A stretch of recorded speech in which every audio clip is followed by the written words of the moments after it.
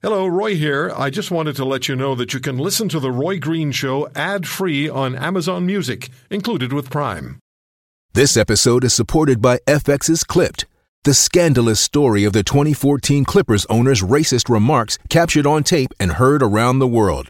The series charts the tape's impact on a dysfunctional basketball organization striving to win against their reputation as the most cursed team in the league. Starring Lawrence Fishburne, Jackie Weaver, Cleopatra Coleman, and Ed O'Neill. FX's Clipped, streaming June 4th, only on Hulu. Don't let his bark fool you. Roy has a softer side, too. This is The Roy Green Show on the Chorus Radio Network.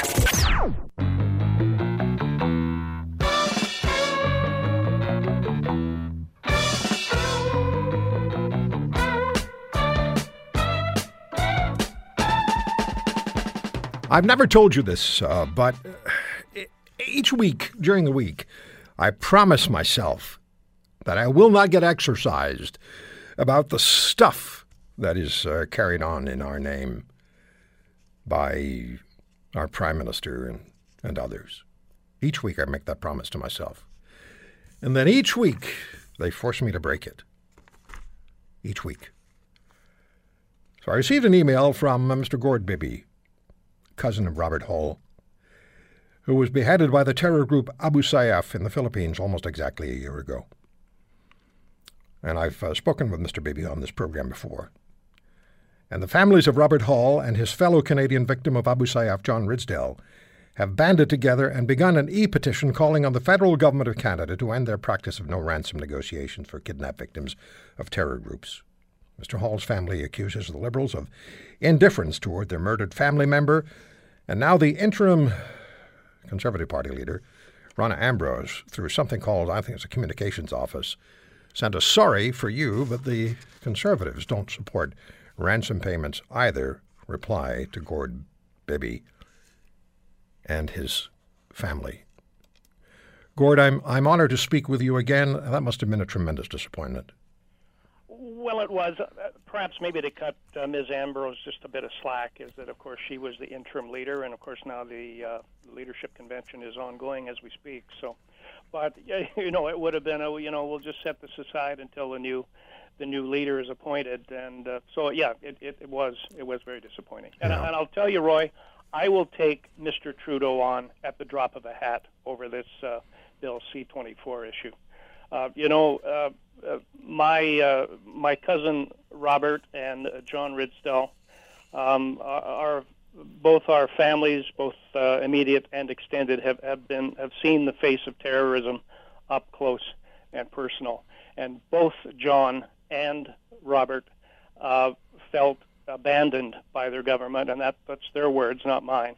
And now we have our esteemed Prime Minister returning citizenship to a convicted terrorist. People who are not naturalized citizens must take a Canadian oath, and you alluded to this earlier. Part of the oath is to promise to faithfully observe the laws of Canada and fulfill duties as a Canadian citizen, which include obeying the law and defending Canada. And I honestly don't see anyone who was planning to blow up a truck and indiscriminately kill people of all genders and ages, how they should have their citizenship. And he said a Canadian is a Canadian is a Canadian. So this Zachariah Amara is as Canadian as you, as your cousin, as Mr. Ridsdale, according to the Prime Minister of Canada, who also said that he would not rest until he'd resolved the issue of the murders of your cousin and Mr. Ridsdale. What's he done? There's been nothing done, according to some of the security experts that our family has been in touch with, according to many journalists who have dug very deeply into this situation. They can find no evidence that our government has done anything to pursue the terrorists and to seek justice for both John and Robert. There was opportunity to intervene militarily. From what we understand, Canadian Special Forces were there. American military was there, the Philippine military was there, and the Philippine military had isolated the terrorist group that was holding your cousin and Mr. Ridsdale at some significant cost. I heard they'd lost as many as 50 of their soldiers doing so. That's correct. And then Mr. Trudeau just called it off. That's what I understand, and also Bob's sister, Bonnice, who you've had on your program on a few occasions, and this is unconfirmed, but she told me in a conversation I had with her earlier this week that apparently one of the journalists has uncovered the fact that CSIS got involved and wanted permission, and the Prime Minister pulled the plug on that. So... So, man, it's deeply, deeply disturbing, Gord. It is deeply disturbing. It really is. I mean, we're just shaking our heads. And this e-petition, thankfully, that you alluded to as well. Mm-hmm. The cutoff date for that was the end of March 31st. We did get the required number of signatures, so it could be brought forward before Parliament. And what we find strange is other e-petitions that were started around the same time have since been brought before the House of Parliament. The E696 has not, and we don't understand why. It just seems like everybody's trying to sweep this under the rug. Remind us, please, what E696 asked for. Well, E96 basically wants to involve international experts and create a permanent Canadian cadre dedicated to the specialized arena of hostage-taking. These would be international experts previously successful in dealing with organizations engaged in kidnapping around the world. They would know who to talk to, how to talk to them, as well as keep the families of the kidnapped victims informed about government actions, and that was sadly lacking. There was absolutely no information coming to the families, to the immediate families, as to what progress was being made.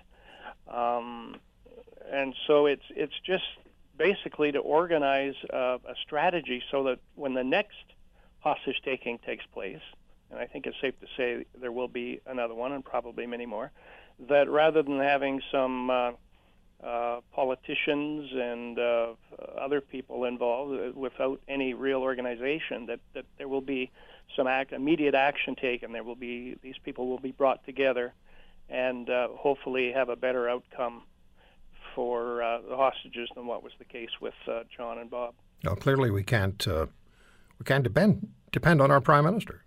You couldn't. Your cousin couldn't. Obviously not. I'd really like to. Well, maybe I shouldn't, because he gets me so angry sometimes. But I would love to have a one-on-one with him. I really would. Well, we'll consider that invitation sent to the Prime Minister. He did say that he'd take on anybody on the C-24 issue, and I think he owes you and your family a direct response, since he promised not to rest until he'd taken care of things. Gord, thank you for getting in touch. Thanks for talking to us today, making us aware of what is going on and what is not going on.